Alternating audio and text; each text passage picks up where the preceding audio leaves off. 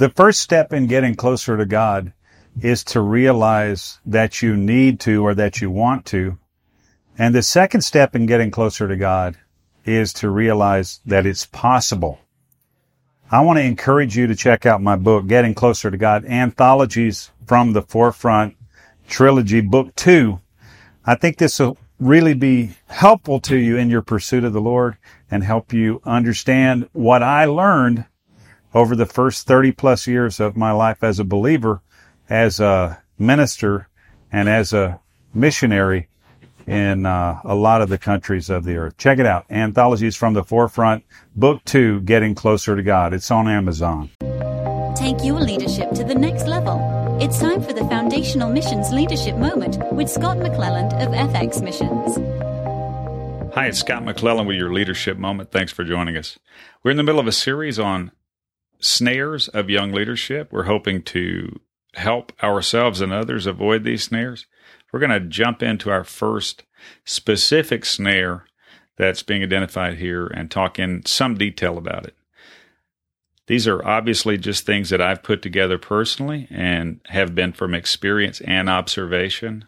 I would like to say that I'm as prone to anyone as to make mistakes, and I'm as weak as anyone, so I don't consider myself or this understanding something that I take pride in, but more it's evidence that I've made mistakes and hopefully learned from them. Our first snare that we want to talk about in detail, self-assurance. Now, is self-assurance a good thing or is it a bad thing?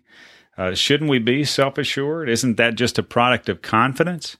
I observe a lot of people in ministry, especially younger leaders in ministry, who seem to walk with a high level of self-assurance. And what does that mean? In the process of consideration that I've gone through on this subject, I've come to observe self-assurance as not thinking beyond or considering beyond yourself in your actions and decisions. I'm self-assured. I have a sense of assurance that comes from within me, and therefore I step out with confidence. I lead the way. I set the standard. I show the way to go. Some of us might feel like that's the only way to lead. Now, what's the opposite of self-assurance in my perspective?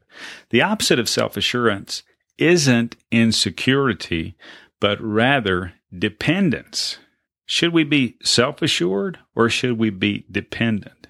Now, self-assurance as a behavior can be a ruse to cover insecurity.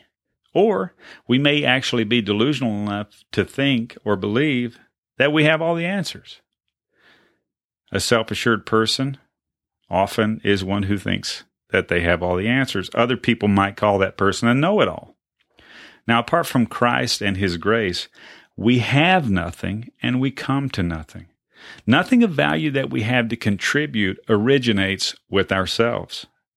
The sooner that we come to this point of clarity, the sooner we will see things as they are. We have to be sensitive to the Lord and to others, even when we think we know what should be done. We should be asking the Lord and be patient for His guidance and don't do anything hastily.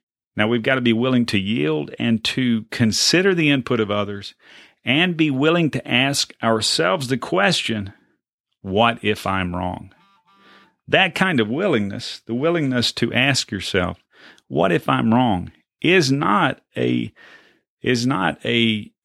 sign of insecurity. It's a sign of dependence. I'll leave you with that. Until next week, I'm Scott McClelland. Thanks for joining us for the Leadership Moment. If you'd like to contact me or us, please do so at fxmissions.com. Have a good one. This Leadership Moment was produced in partnership with Engaging Missions. Have your leadership question answered by contacting Scott at fxmissions.com. Visit FX Missions to learn more about how you can grow your leadership and engage in missions. Visit engagingmissions.com for encouragement, insight, and resources from missionaries, ministry leaders, and church planters.